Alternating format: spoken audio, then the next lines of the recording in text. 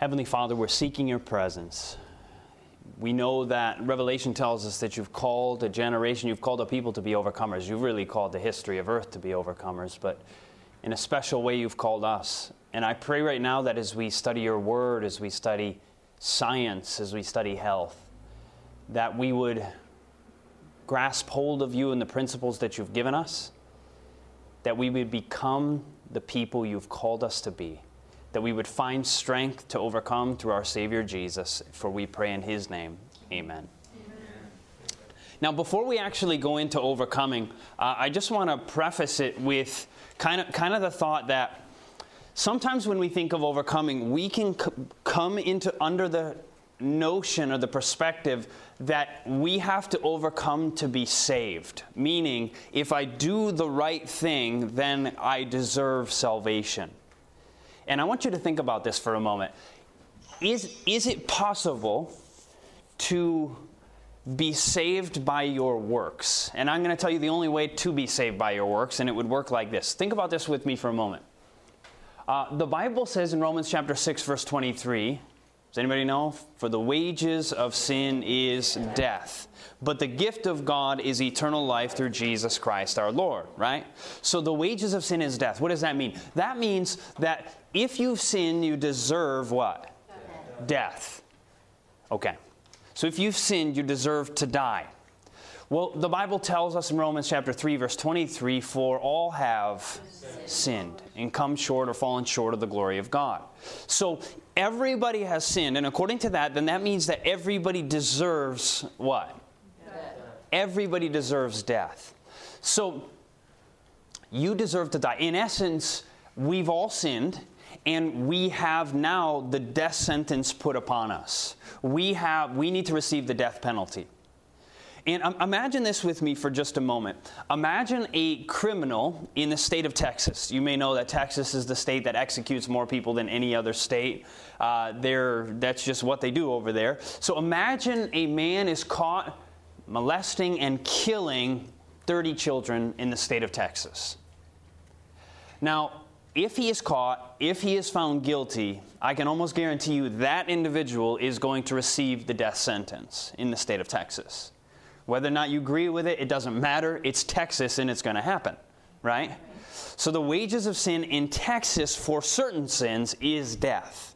Now imagine that man who let's say he even admits it. He says, yes, it's true, I did it. All the evidence points to it. There's no way around it. He did this, and he is now put on death row. Now, while he's on death row awaiting his execution by, let's say, the electric chair, how many good deeds does this man have to do to make up for all of those 30 children he's murdered?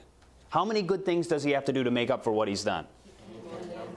There is no number of good deeds he could ever do to make up for his sins of the past. Does that make sense? Yes. Now I want you to think about this. If your crime or your sin is worthy of death, how many good things do you have to do to deserve eternal life? There's no amount of good things you could do to deserve eternal life. Does that make sense? Yeah. Meaning, let's say we wanted to somehow be righteous by our own goodness and by our own works. The only way we could do it is to, number one, you have to receive the death penalty, so you have to die. And then you would have to resurrect yourself and then live a perfect life. Come on in. Don't be afraid. Welcome. I'm glad you could make it. Hello?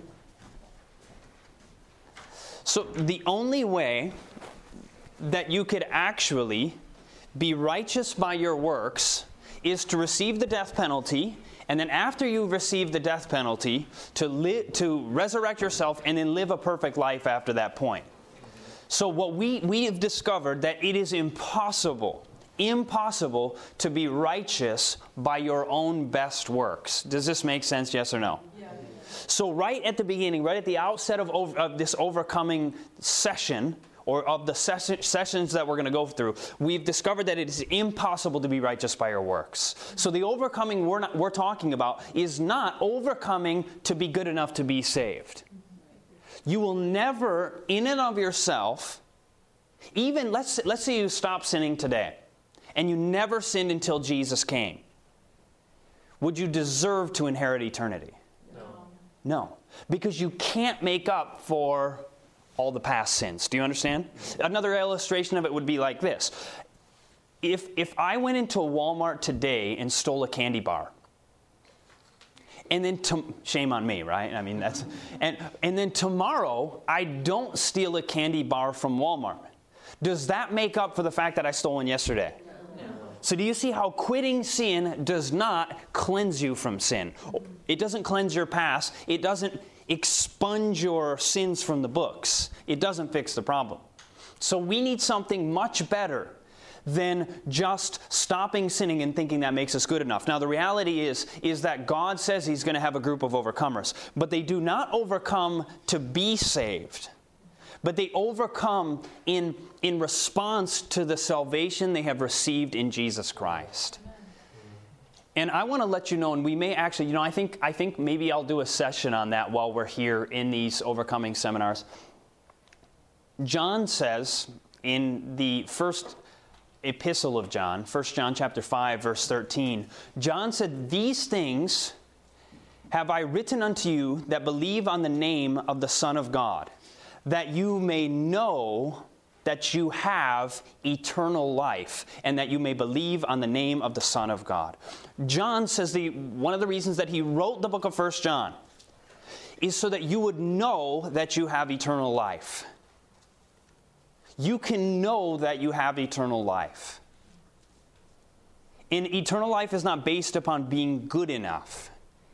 It is based upon a relationship with Jesus. He can and will give His people victory in the last days, those who are faithful to Him. But they do not become faithful to be saved. It is, meaning they don't do the right thing to be saved. They do it in response to the saving relationship they already have. But we can know that we have eternal life. Sometimes we fear, but isn't there that quote? Isn't there a quote that says, "No sanctified tongue will be found saying, I am saved"? Yes, there is that quote. But that she's speaking in response right there to the kind of, there's a Main Street perspective in some of the Christian circles that goes like this. I accepted Jesus as my Savior. Then I went on and I said the sinner's prayer. I don't know that the Bible actually mentions the sinner's prayer like it's mentioned by many people, although we ought to come to Jesus, repentance, confession, and accepting Him as our personal Savior. But they believe after they've accepted Jesus and claimed forgiveness, claimed Jesus' death on the cross, and they've accepted that from that point on they are saved and they can never sin. They believe that they can, not that they can never sin, but that they cannot be lost. You're welcome to come up. There is another spot there. So the reality is she was combating that issue, the issue of saying, for instance, let's say I say, maybe you've heard this, a guy holding a beer in one hand, a cigarette in the other, and saying, I'm saved, I accepted Jesus Christ as my personal Savior. What she's saying is no sanctified tongue will ever be found saying that, meaning that I accepted Jesus, I can go on for the rest of my life, and I can sin. Does that make sense? Yeah. But John wrote a book of the Bible to tell us that you can know that you have eternal life. So you see, there must be a balance between the idea that I'm going to walk around for the rest of my life just wondering, am I in a saving relationship with Jesus?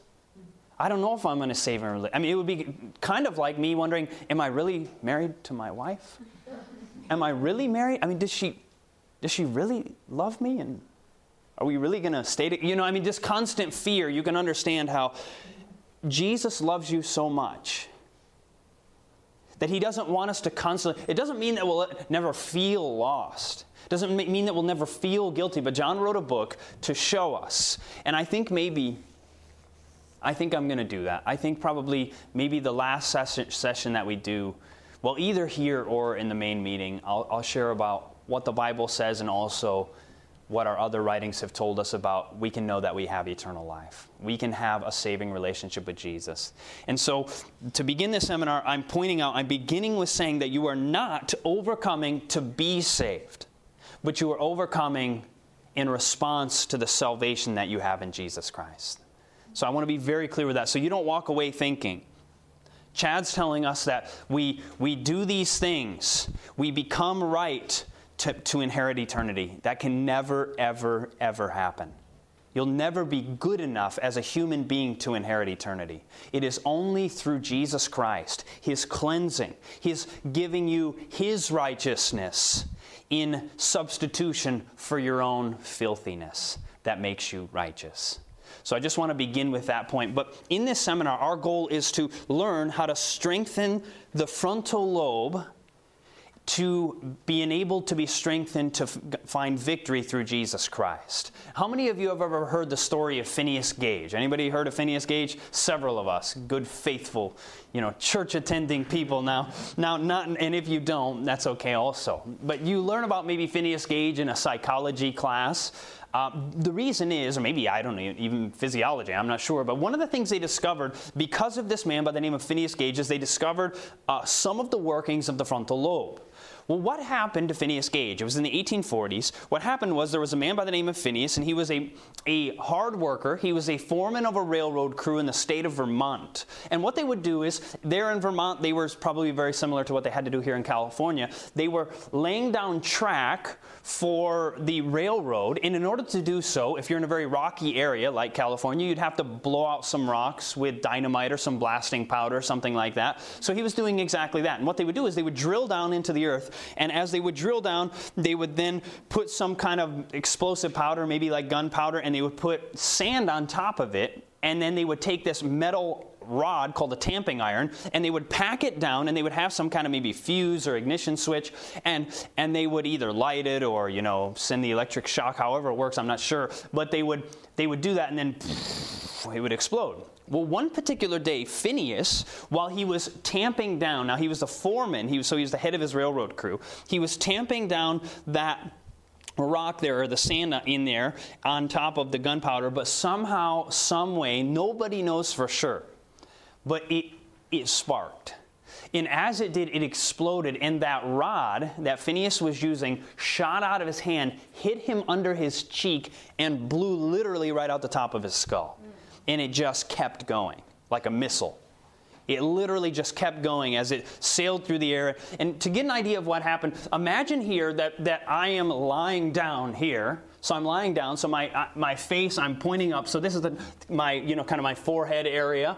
And this is the back portion, my head laying down on the ground or whatever. And so this gray area, obviously it's all called gray matter, but this gray area for our illustration is called the frontal lobe. This section was blown out by the rod that Phineas had go through his skull. This is what happened. So as it went just under his cheek, blew out the top of his skull, he lost his left eye. You would think, well, obviously being in 1848, he must have died probably very rapidly from either the instant impact or the blood loss or whatever. But that's not what happened. Actually, what happened to Phineas is that within moments, he was able to stand up, walk, and he would tell everybody that he came in contact with within minutes, he would tell them the whole story. I just had a rod blow through my skull. It took out part of my brain with it. And people would literally think, what? How could that possibly happen? I mean, it was hard to believe. Imagine it. But amazingly enough, Phineas, he lived through the accident. But notice what we discover here. Phineas was a foreman of a railroad crew. He was a faithful husband and father. He was well liked by his fellow workers, and he was a religious man in regular church attendance. And then came that terrible day of September 13, 1848. And that's where here's some, computer-generated imagery that gives us a perspective of what happened. Shot through, he lost the eye, went through the brain there, and he had what we would call an accidental lobotomy. An accidental lobotomy. And now, before the accident, we see that he was did we miss our before the accident there? Oh, yeah, I just did it. Wow, forgetting things very quickly. So basically, Phineas, he was well liked. He was what you would call an upstanding American citizen. And after the accident, he would become very emotional and angry about things. And it made me think, well, maybe if a rod blew through your skull, you'd get a little angry and emotional too, right? But it seems to be that it was more than that. It was more than that. He was changed in his character. He lost interest in church and spirituality. Keep in mind, he was a religious man, faithful in church attendance before that. He became irreverent and prone to excessive profanity. He was swearing and cursing a lot after the accident. He lost all respect for social customs. And it goes on to say, that he became very irresponsible. He went from a prized employee to the unemployment rolls, and he ended up forsaking his wife and family, and he joined a traveling circus. Now notice what changed about Phineas was not necessarily so much of his intellect. He was still rather intelligent, seemingly. Certain aspects of your intellect is affected, yes. But what changed about Phineas was his character. And this is actually a picture of Phineas. You see, he was a nice-looking man, and this is the actual rod that blew through his skull. This is the actual one. And you can see his eye is shut because, I don't know, obviously because he lost the eye there. What's that? They probably sewed it. Yeah, that's what I was wondering. Maybe they sewed it shut. And so he has that shut eye there. And so basically, because this is one of the initial studies, we could say, that help scientists discover the effects of the frontal lobe. And a neuroscientist tells us these words here. We see that the brain's frontal lobes, which sit behind the forehead, allow us to use what we know about the world to guide our decision making. Right here, science has discovered that the frontal lobe is the center of your decision making. When you're trying to decide between right and wrong, that is taking place right in the frontal lobe. When you're trying to decide, not just right and wrong, but decide what to do, that decision takes place in the frontal lobe. And scientific studies reveal that the frontal lobe is the seat of spirituality, morality, and the will. Spirituality, morality, and the will. So your spiritual life takes place in the frontal lobe. That's why it is so important for us to protect, nourish, and strengthen the frontal lobe. And so we're going to be talking, the whole tenor of this seminar is based upon the idea of the fact that we can strengthen the frontal lobe. You're welcome to come in. Don't be afraid. I know it's a strange setup. You have to walk in front of everybody to come in, and it's not your fault. You didn't make the building. Do you know this used to be a TB clinic, tuberculosis clinic? And so that's what this whole, not just this building, but the whole facility was. And so it wasn't really designed for a GYC West, right? Now, okay.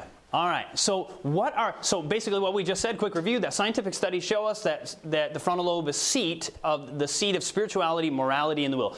Some have called it the citadel of the mind. And we're going to talk about some things to overcome. Some things to overcome are things like chronic stress. Now we're going to discover that there's actually a good form of stress that's actually good for the body, but chronic stress is actually destructive to the human body. So we want to learn to overcome chronic stress, or at least not to live in chronic stress. Number 2, we want to learn to overcome anger, lack of forgiveness, or judgmental thoughts. Now somebody may be thinking, come on in. No problem, no problem. Welcome. We're glad to have you. So we want to learn to overcome anger. Well, now obviously keep in mind, Ephesians chapter 4, verse 26 and 27 say, but be angry and sin not. So there is an anger that is not a sin. There's a genuine, what would we call that? Kind of like a righteous indignation. But I could say this, that most of our anger is probably not righteous. Would you agree with that? We might think it is. I'm right? We think we're being righteous, but actually, typically, it's not righteousness. So we want to learn to overcome those things. Number 3, we want to learn to overcome eating disorders or habitually eating unhealthy food, right? We want to learn to overcome those things. Number 4, these are what we normally think of when we think of overcoming. Overcoming addictions like smoking, drinking, drugs, pornography, and lust, bad things on television, gambling, or fill in the blank. You may have some kind of negative habit that nobody else really, maybe not nobody in the world, but nobody you know hasn't. And maybe many people would think, that's not a big deal. But your negative habit is something that's affecting your spiritual life. So you could fill in the blank there. And just so you know, I'm not going to ask you to reveal to the room all your secret sins. We're not here to do that. We're actually told that public sins should be confessed publicly, but secret sins should be confessed secretly to the Lord. There's this modern idea in much of Christianity that we should just come together and just tell everybody all the filthy thoughts we have and all my disgusting things. And really biblically, actually, and we're also told that these things can actually bring people down around us by telling them all the filth that goes on in our thoughts. So public sins, meaning a public sin would be if I all of a sudden got fuming mad at all of you and started yelling at you, then it says public sin should be confessed publicly. I should say to you, listen, I am sorry. I shouldn't have spoken that way to you. That's a public sin, right? But secret sins should be confessed secretly to God. Does that make sense? So we're not going to ask you to confess all your sins to us. That's not biblical. This idea of having, sometimes it's even not just in the Roman Catholic Church, but slipping into Protestant churches where people say you should have like a partner who you come to and kind of confess all your sins to. Not biblical. It's not a biblical thing. Meaning secret sins go to God, public sins should be confessed publicly.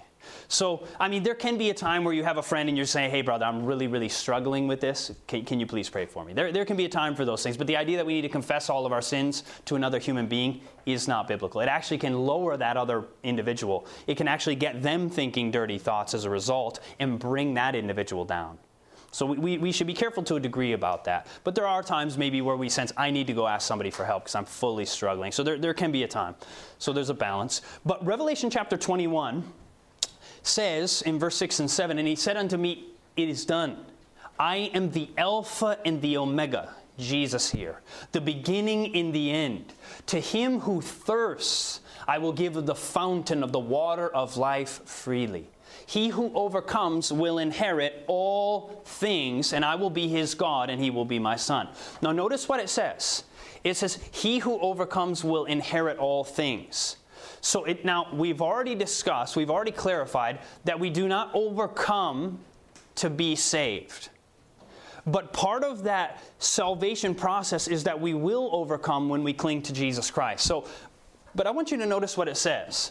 It says, he that overcomes will inherit all things. But it says first, to him who thirsts. Kind of one of the prerequisites for being an overcomer is we have to have a thirst, a desire for righteousness, a desire to overcome. What that means is when I began smoking, I had somebody tell me, why don't you quit now? But I had no desire to quit. I actually enjoyed it at the time. And so I didn't have a thirst to quit, but it wasn't until I became addicted and it was hurting my lungs or my throat, and I could notice that. It wasn't until the point where I actually had a thirst to quit that I could change. And if you have some sin in your life that you don't even care to quit, ask God to give you even the desire to quit. Because you may not even have it. You may love the sin so much, but we need that desire first off and foremost, and we need God to give that to us if we don't have it. So the main premise of our seminar is this right here. You may have heard this. It's a very important quote. And it says this: never forget that thoughts work out actions. Repeated actions form habits, and habits form what? Character. And you may also know character determines our destiny, right? So this is the fact. That our thoughts, the things you think about, work out actions. The actions that you do turn into habits, and the habits you have turn into your character. This is for good or for bad. Meaning that if you have a negative habit, meaning let's say first you started thinking some bad thought, that bad thought will turn into a bad action. That bad action done enough times becomes a bad habit, and your bad habits, all of them together, are your character, right? So if you want to change many times people try to change maybe their character, they try to change their habits, and they try to change their actions, but they keep falling into the same old actions. So the question is, what really needs to be changed initially? The thoughts need to be changed. If the thoughts are changed, the whole person will be changed, right? And this is biblical. You may know this, Romans 12, verse 2. Be transformed by the renewing of your what? Mind. If you're going to be transformed, it takes place, the Bible says, in your mind. Transformation takes place right in the mind. And honestly, I think the whole verse of Romans chapter 12, verse 2, be not conformed to this world, but be transformed by the renewing of your mind, that you may prove what is that good and acceptable and perfect will of God. So we want to be transformed, and I would challenge you to even memorize that verse, Romans chapter 12, verse 2. Isaiah 26, verse 3 says, you will keep him in perfect peace, whose mind is stayed upon thee, because he trusts in thee. So we can be at peace with God when our minds are stayed upon him. So the mind is the central issue of overcoming. Now, there are a few essentials to overcoming. The first one is what we've already stated. It's a desire to overcome. Number two, you also have to have somewhat of an open mind. I'll give you an example. A fellow who came to our seminar, he told us, I'm different than normal people. We all feel that way, don't we? Like, I'm different. And we are. We're all different. but our bodies work mostly in a very similar way. He said, I'm different than most people. I don't need to drink water. He said, I don't drink anything. I just get all the water I need from the food that I eat. Now, you can exist that way. You cannot flourish that way. It's possible to exist without flourishing, right?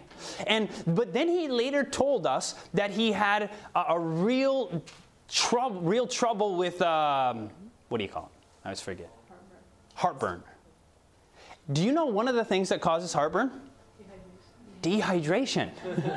He wasn't different from most people. He was just like everybody else. If we all stopped drinking water, sooner or later, most of us would probably have a severe issue with heartburn, right? And so my point is, we're not telling you to have a mind so open that you get into spiritualism or some crazy stuff, not at all. But a mind open enough to say, if what I'm doing isn't working, maybe God has something else in his arsenal that can help me, right? So you have to have somewhat of an open mind. Fadia, my wife, is going to come up and she's going to share with us a disclaimer before we proceed, and she'll proceed further with us. So there you go. Just clip it on here for you.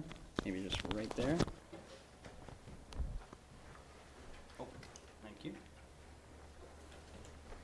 All right, our disclaimer is very simple, and you'll understand why we make this disclaimer as we go along. It's that we're not your doctors. And, we're going to be sharing some things about health, but if you are under the care of your doctor, we ask that you continue to be there. And you can just implement some of these things that we're teaching and talk to your doctor about it as well. So that's our disclaimer. Revelation 14, verse 1. We're going to continue with the thought that we were just sharing about the frontal lobe, what Chad just shared about Phineas Gage, and what they discovered after that accident about the frontal lobe. But let's see what the Bible says. This is really interesting. Revelation 14, verse 1 says, "And I looked, and lo, a lamb stood on the Mount Zion, and with him 144,000, having his Father's name written in" where? Their foreheads. Isn't that interesting? And what's behind your forehead? The frontal lobe. And what does God want to write in that frontal lobe? His name. And what does name mean in the Bible? Can anyone tell me? Character. How do we know that? Yeah. Can you give us some examples? Can anyone think of somebody's name changing as their character changed? Right. We have, someone even mentioned Lucifer. That's right. He lost his name after his character changed. And his forehead changed too. That's right. Wow. Interesting. It's so neat. Every time we share this, there's always something that comes out as people share things. Then you have Abram became Abraham. And one of the ones that I really like is Jacob.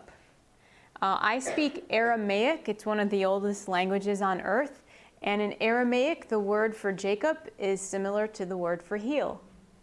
And makes sense, huh? When he came out of the womb, what was he doing to his brother's heel? He's grabbing it, right? And so it became a part of his character that he was a heel grabber. When you grab somebody's heel, what do you do? You trip them up, right? You're a deceiver. It's a part of your character. And that's what his parents saw when he was born. They called him Jacob, heel grabber. So the beauty of it is, though, what did God do in Jacob's life that changed him?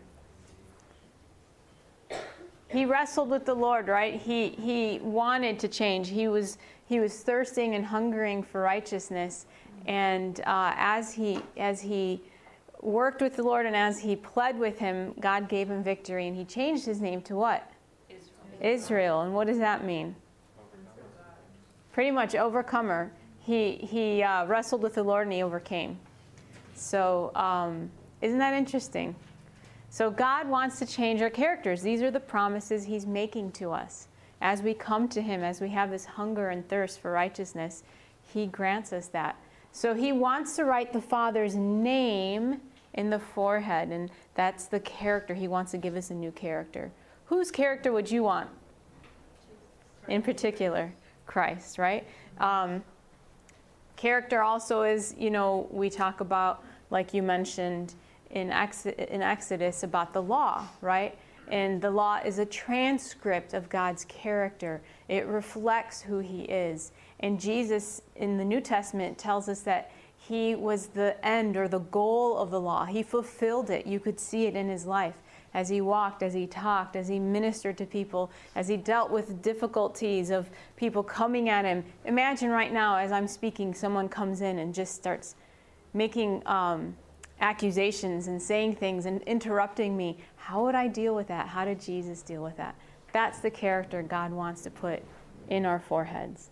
That we would react the same way Jesus would. That we would talk with one another and love and minister as he would.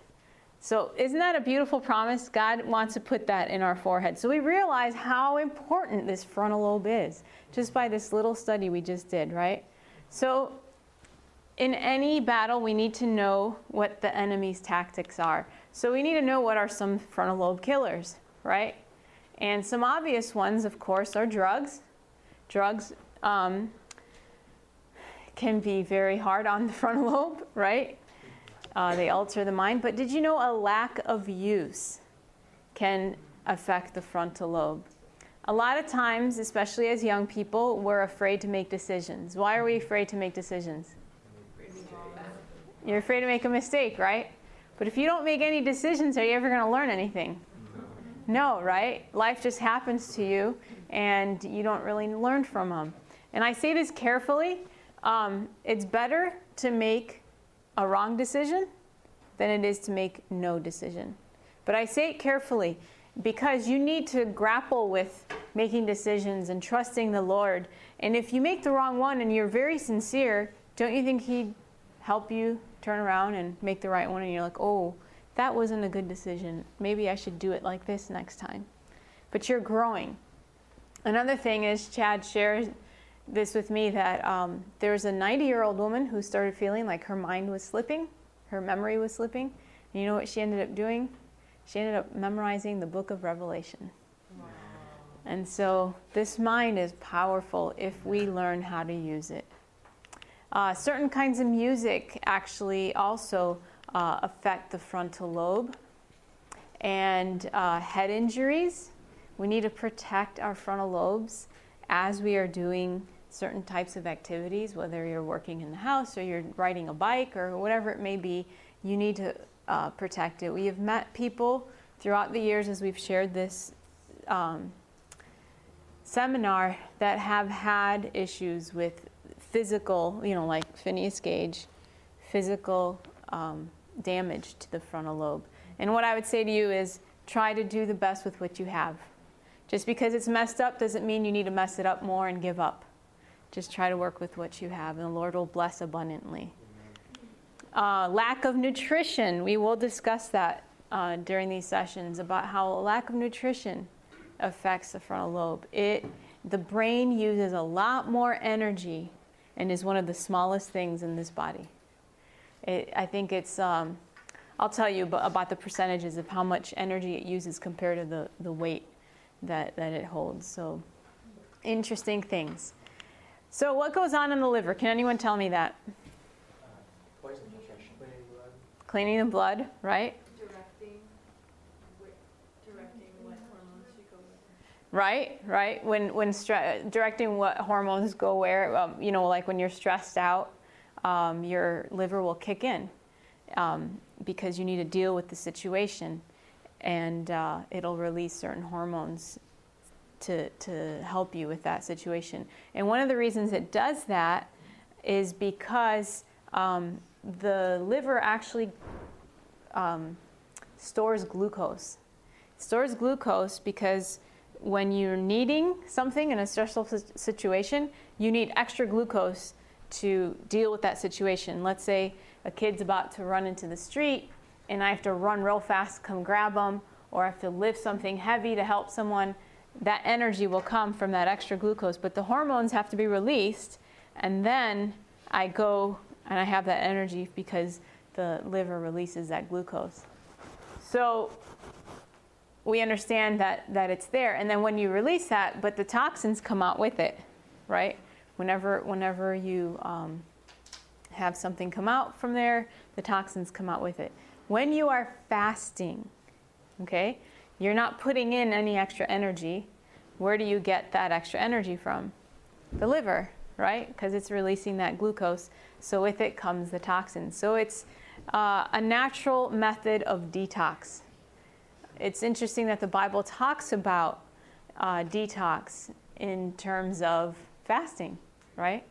The Bible tells us that it's important to fast every once in a while. And so God has given us this natural detox. So what we do through the seminar, it's usually, I don't expect you guys to do it here because we're only with you for a few days, but normally we do this seminar over 5 or 6 days. And we do this modified fast cleanse. And how it works is if there's heavy alcoholics, drug addicts, or diabetics, this is what we have them do for the first day. They drink water, fruits, veggies, and whole grain bread. You need more food. It's not a full-out fast. Normally, when we're doing this, it's people who have never tried anything like this, and so we're trying to be careful and mindful that people aren't used to fasting, and so we made a modified one. But especially if you're a heavy alcoholic, drug addict, or diabetic, you need to be very careful with your blood sugars when you're trying a fast. You will, as an alcoholic, a heavy one, have seizures. Possibly, I shouldn't say have, you possibly will get seizures because you're taking away the nutrition that you need. So you need to be careful. But everybody else, for the first day, would do water, a fruit, and 100% fruit juice. And what we mean by the 100% fruit juice is you don't buy the little boxes of juice with 10% juice and then I don't know what the other stuff is. It's important that you're getting the 100% because the other stuff will spike your blood sugars and then you'll have a real down and you get the shakes and the stress hormones kick in and it's not good. So it's more important for that first day just to do the water and the fruit. And I have to share this as well because sometimes we'll have people come back and say, I just couldn't make it through the day because I was getting the shakes and stuff. And I said, well, how much did you eat? Oh, well, then I just had like a banana and a few grapes, and then I went several hours. Well, it's a little different. And mind you, sometimes our eating habits are really off. We might eat like just a little bit for breakfast and think we can get through the whole day. So that won't work for this kind of a fast. You need to eat a little more to sustain your blood sugar. Okay, a lot more to sustain your blood sugar until the next meal. And just the whole point is to do the cleanse. It's not to hurt yourself. So just be mindful of the whole blood sugar issue. Because then if your blood sugar drops and you get down and the shakes, you're going to want to give up and not even try it. Is there any questions from that? Is there a reason why it's fruit juice as opposed to vegetable? Oh, you could do that as well. Yeah, you could do vegetable juices as well. It's just because the next day, each day I tell you what to eat. And so then the next day we have you add veggies. But it's okay if, in juice form, it's okay to do either for the first day. You're talking about things that attack the frontal lobe and toxins too, like pesticides. Do you recommend like organic or just if you can't afford organic, do whatever? Yeah, it's just you do what you can in terms of what you're getting. A lot of times when we're doing this, we're doing this at a local church, and we have people from the community come out. And so whatever you're doing at that time, keep doing it, but just improving. Some people can't even afford to get the fruits and stuff as we're sharing these things with them. So we have to kind of help them out. And some of the nights we'll have fruit smoothies for them and different things. So each person, you take this and apply it to yourself and where you're at. Yeah. Thanks for the question. A lot of times when people are trying something new, they get kind of discouraged and say, I don't know if I can do this, but here's a little motivation. 1 Corinthians 6:19 and 20, it says, what? Don't you know that your body is a temple of the Holy Spirit which is in you? You have of God, and you are not your own. For you were what? Bought with a price. Therefore, glorify God in your body and in your spirit, which are God's. So this is a motivation that we realize these bodies were bought with a precious price of the blood of Christ. And if we suffer a little bit in them for His glory, then so be it. So I just want to encourage you to go forward, try something new. I'm not telling you to try it now. You can take notes. We have some handouts, and you can try this at home with your family, with your friends, whoever, just as a motivation to do it together and try it out. There's a super drink. It can increase energy and endurance, prevent kidney stones, aid in digestion and elimination, regulate the body's temperature, and bring about a feeling of well-being. Yet very few of us consume as much as we should. What do you think this is? You got it. God's beverage. You can't improve on God's beverage. That's right. It does a lot of things. And this is interesting. When I start sharing this, you will see how many of you start picking up the bottle and drinking. It's just a thing. Every time we share, I just start seeing people, oh, I should drink more. Mount Everest, one of the things that they discovered, not the only thing, but one of the things they discovered in making it to the top was how much water they drank. And this doctor heard about that, and he's like, is that true? I have to figure this out if that's true, if it actually gave him endurance to make it to the top, and how much water. Because they're packing everything, right? And so they don't want to bring extra water. So they weren't, but then some of the teams started to drink more water and made it to the top. So he did this study where he put people on a treadmill, and he just had them walking on the treadmill. And here we have a graph to show us that in this zone of exhaustion, the top, that's where they hit the high temperature of, I think, like 101.5 or 102, something like that. And then the zone of comfort was below that, and they could keep going. So the first group was not given any water. They were just given it. Huh? They were on treadmill. Yeah, I said that. So the first group that was on the treadmill were just given water as they desired it. Okay? So they weren't given any water. Forgive me. The first group was not given any water. And this is how long they lasted. Right down here is the hours. And they lasted about 1.5 hours to 2 hours, maybe 2 hours, and they were done. Okay? And all they were doing was walking on the treadmill. The next group was given water as they desired it. Oh, I feel thirsty. Can you give me some more water? So they kept going until maybe about 5.5 hours, something like that. And then they were done. They hit the zone of exhaustion, which is the high temperature, and they were done. Then the next group, everything that was put out, they measured, and then they put that back in water. Okay, so everything, whether you sweat, whatever the case may be through their breath, whatever they lost was put back in, and this is what happened with them. They just kept walking and walking and walking, and so they ended it at about 7 hours. They're like, okay, we get it. It's true. So they didn't go until they were exhausted. They just said, okay, we get it. It's true. Water does make a difference in terms of endurance. So how many of us want to drink more water now? Yeah, that's right.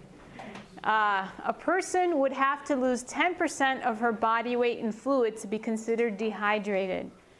But as little as 2% can affect athletic performance, cause tiredness, and dull critical thinking abilities. Adequate water consumption can help lessen the chance of kidney stones, keep joints lubricated, prevent and lessen the severity of colds and flu, and help prevent constipation. So you see, just a little bit of, 10% you'd be considered dehydrated, but just a little bit, as little as 2% affects dull critical thinking. So a lot of times if you're feeling tired, or you can't think straight, or you're feeling anxious, maybe you should start drinking some water and get that brain hydrated, because it's working so hard, it needs to be lubricated. And that's one of the first places you're going to feel it, is in your head, if you're dehydrated. How about some benefits of drinking water? It lowers blood pressure. It elevates your mood. It helps detoxify the liver. So if you're trying this fast for the week, you could drink a lot of water and help get those toxins out even faster.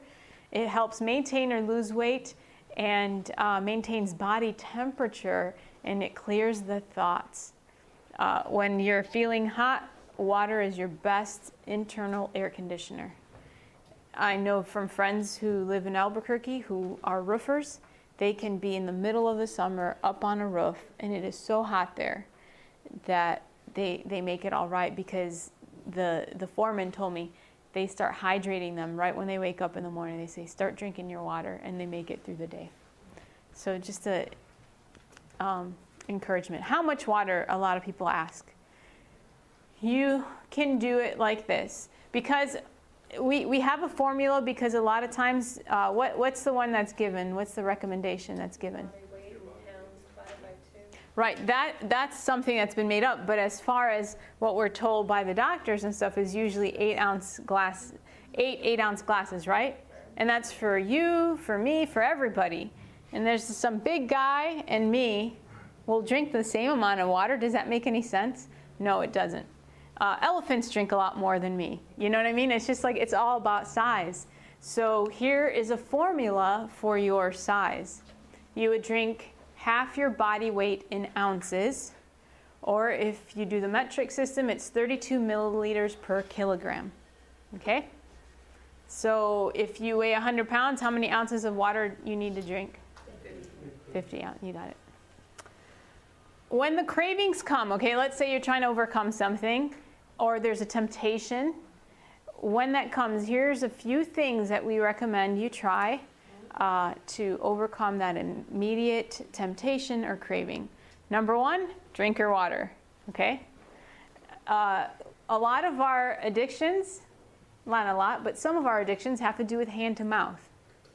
Whether it's smoking, biting your nails, eating bad food, whatever it may be, it's a lot hand to mouth. It's this neuromuscular addiction, right? And so now you can replace that with the water. You're still doing a hand to mouth, right? So when you're getting a craving for something, put that to your mouth, and now you have a better habit in place for that neuromuscular addiction, right? So drink that water. And then also, when that craving or that temptation comes, get up, remove yourself from the situation, and go out for a walk. In between these sessions, I really highly recommend that you go out for a little walk. You can do the loop. Yeah, you could do the loop. There's a loop around campus. So walk, walk, walk. And we'll talk more about exercise as we go. Some powerful stuff that has to do with the frontal lobe and how important it is that you keep exercising. Really neat studies. Young people need more than walking. Right. Well, young people need more than walking. We're told that they need vigorous exercise, okay? Also, we are going to be talking about how to overcome temptation and cravings through Bible promises and prayer, and also deep breathing exercises where you breathe accurately. We're not talking about like New Age stuff, you sit, stuff like that. We're talking about learning how to breathe from the diaphragm the way we were meant to breathe, like a baby does, right? How does a baby breathe when you see him laying on its back? You see the tummy going up and down. But somehow we have taught ourselves to be shallow breathers, and we breathe from up in the chest instead of from the diaphragm. So we'll talk about that, and Chad will come up right now and show us how to do that. All right. What time do we finish? 10:45. Okay, we got 10 minutes. All right, everybody stand up a moment. All right, now on the count of, what's that? 5 minutes. Oh yeah, 5 minutes. I'm sorry, I was looking at the seconds, not the minutes. All right. Everybody take a deep breath. Okay, ready? 1, 2, 3. Okay, now just to clarify before I even go on any further, many times when you hear about deep breathing, and myself included, we think of New Age, we think of mystical things. Not at all. You actually read about it. There's 2 books, the best books that have been ever written on psychology are called Mind, Character, and Personality. Now, they're compilations, but they're phenomenal. And they basically talk about, one of the things it says there is that some people feel depressed, and this isn't the only reason for depression, but sometimes people feel depressed, all of a sudden they're going along their day's going fine, and all of a sudden, they just feel terrible. And she says sometimes that happens because they're shallow breathing. And they're just not getting enough oxygen to their brain and bodily organs, and they feel bad. And so we want to learn, she says, one of the first things you need to teach people in health is proper posture, number one, proper posture. So I'm going to show you how to do that real quick, and it might be hard because you got people sitting next to you. But one way to actually just stand erect is put your hands up straight and reach as high as you can. And then if you might not be able to do it because you got people next to you, but if you bring your arms now down to your sides just like this, it will make you stand kind of accurately. So it's kind of simple. So if you can find out if you're slouching by just pointing your hands to the sky and bringing them down to your sides, and oh man, I wasn't standing this erectly before, right? So now try to keep that posture, but learning to deep breathe. Now, when I saw you deep breathe, some people do it like this. Now, what that is actually is breathing mainly into your chest and your shallow breathing. We want to learn to breathe from our diaphragm like a baby does. The babies are not spiritualists, right? They don't know anything about that. They just breathe the way God designed them to breathe, right? So everybody take a seat a moment. And it might be hard because maybe the seats are too close together. Maybe they're not. You might be able to do it. Now, I don't have a seat, so I'll sit on these tables. But basically, the way to find your diaphragm is if you sit with your legs spread apart a little, and you put your hands or your arms between your legs, and you just bend over like this. I don't know if you can do it. Don't hit your head. But then once you're bent over, take a deep breath. Do you feel it pushing into what feels like your stomach? You feel that? Yeah. If you're not, you're doing it wrong. And you better bend over a little further or something. I'm not sure. But now, do you feel that in your stomach? It's not your stomach, but it's your diaphragm. But that feeling, that is where you should be breathing when you take a deep breath, okay? So get that feeling a moment. Do it one more time and get that feeling where you're supposed to feel that. Okay, that's where you should be breathing into when you take a deep breath. Okay, now everybody stand up again. And now take a deep breath, but try to take it into the diaphragm instead of just into the chest. Now you will take it into the chest also. Your chest will expand, but mainly your stomach, your diaphragm should be expanding. Ready? 1, 2, 3. You feel it in there? Sometimes it takes a little practice. The reason many of us have lost that is because as we get older, we start to get maybe a little gut, and we don't want anybody to know that. So we suck it in. And then we just breathe into our chest, but we're actually shallow breathing. And you may not notice this, but when you are tempted to get angry, when you are tempted to look at pornography, when you are tempted to lie, when you are tempted to do anything, what you don't generally notice, you might notice, you'll notice it now maybe if you pay attention, is that when you start to get tempted, your heart rate increases, your blood pressure increases, and your breathing rate becomes, number one, more shallow, and number two, more rapid. I mean, that's an exaggeration, but possibly, if you're really, really angry, if someone's super angry, they might start, almost hyperventilating.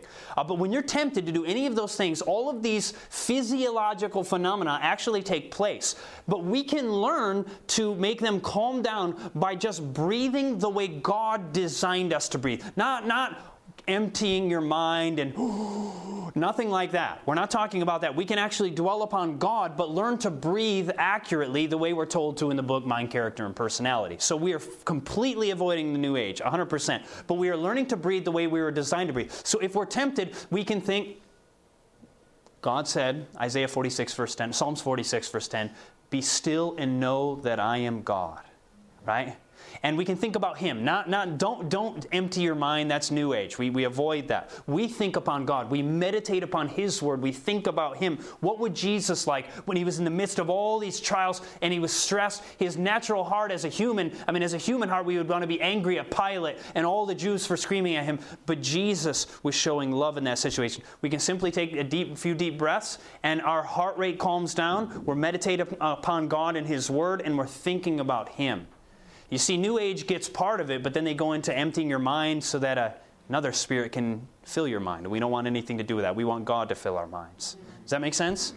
So we're learning to breathe accurately. Now, let's do it just for a moment. Learning to breathe in and out just a few times, and do it slowly, okay? Try to do it slowly. Ready? 1, 2, 3. Try to feel it in your diaphragm. Okay, now slowly go out. And breathe back in. Back out. Back out. Now, just learning to be, okay, you may be seated a moment. Now, basically, one of the things is learning to breathe accurately causes you to have adequate amounts of oxygen. Remember, fully avoiding anything New Age, but learning to breathe, we're told to in simply the spirit of prophecy. But nevertheless, what I want to challenge you to do is be drinking adequate amounts of water, half your body weight in ounces a day. I weigh between 150 to 160. So let's say I'm 150, just to give an easy math, that'd be 75 ounces a day for me. Probably more like 80 for me, I'm probably 155. But nevertheless, so I have to drink several bottles a day. Don't try to do it all just today. You'll be in the bathroom all day and you'll probably hate it. But slowly work your way up to it. And you'll actually begin to enjoy it. You'll feel more energy. Your mind will be clearer. Now, we're going to get into other scientific things. And I've decided, the next message I'm going to begin by talking about gaining victory over premarital sexual things, gaining the victory over homosexuality, gaining the victory over drinking or drugs, gaining victory over these things, and what the Bible has to say about these things. So we're going to begin the next message with that, and that will be in 15 minutes. We're going to say a quick prayer, and then for any of you who choose to come back to this seminar, what I'm going to challenge you to do, and I'm going to go do it with whoever wants to go, is go for one quick loop around the path. This will help clear our minds. We will talk about exercise, what it does for the brain. It is, I wish I could go into it. I just read a phenomenal book about the science of exercise and the brain, what it does to your frontal lobe, physically increasing the volume of your frontal lobe. So it's so very important. So I want to challenge you, any of you who can, we'll try to go for a quick walk around the path, and then we'll come back and start our next message as we go into some very serious things that have to do with temptations that people deal with today, real temptations, what the Bible says about these things. And we'll also go into more science on different things also in the next message, but I want to begin with that. So let's close with a word of prayer. We'll take a 15-minute break and we'll be back. Let's pray. Heavenly Father, we are so thankful for your word. We are thankful for science, that your word is not contrary to science, but rather all true science uplifts the Word of God. Father, that science actually can help us overcome, but science alone cannot make us overcome. We need that divine influence from you, Heavenly Father, from your Son Jesus, and the power of the Holy Spirit. As it says there in Ezekiel 36, 26 and 27, a new spirit will I put within you. Or a new heart will I give you, and a new spirit will I put within you. And I will take away the stony heart out of your flesh, and I will give you an heart of flesh. And I will put my spirit within you, and I will cause you to walk in my statutes, and you shall keep my judgments and do them. Father, we need the strength from you to be overcomers. I recognize people struggle with all different kinds of things. One person may struggle with anger. One person may struggle with greed. Another may struggle with lust. Another may struggle with wanting to show off their body to people of the opposite sex. Others may struggle with homosexuality or heterosexual pornography or homosexual, whatever it is. The reality is we have a Savior who is stronger than all temptation. And Father, as we go deeper into these things, my prayer is that we will grasp hold of the victory that we discover in the Word of God, that science can help us, health principles can help us, that if we live out the principles of temperance and health, that they will actually give us clearer minds, strengthened brains to be able to function in a way that will make us overcomers. So Father, I pray that we would learn to work with the bodies that you've given us, that we would use them in a way that would make us overcomers. Bless us now, for those of us who can get some exercise, those of us that will come back, in the name of Jesus, amen. This media was brought to you by Audioverse, a website dedicated to spreading God's Word through free sermon audio and much more. If you would like to know more about Audioverse, or if you would like to listen to more sermons, please visit www.audioverse.org.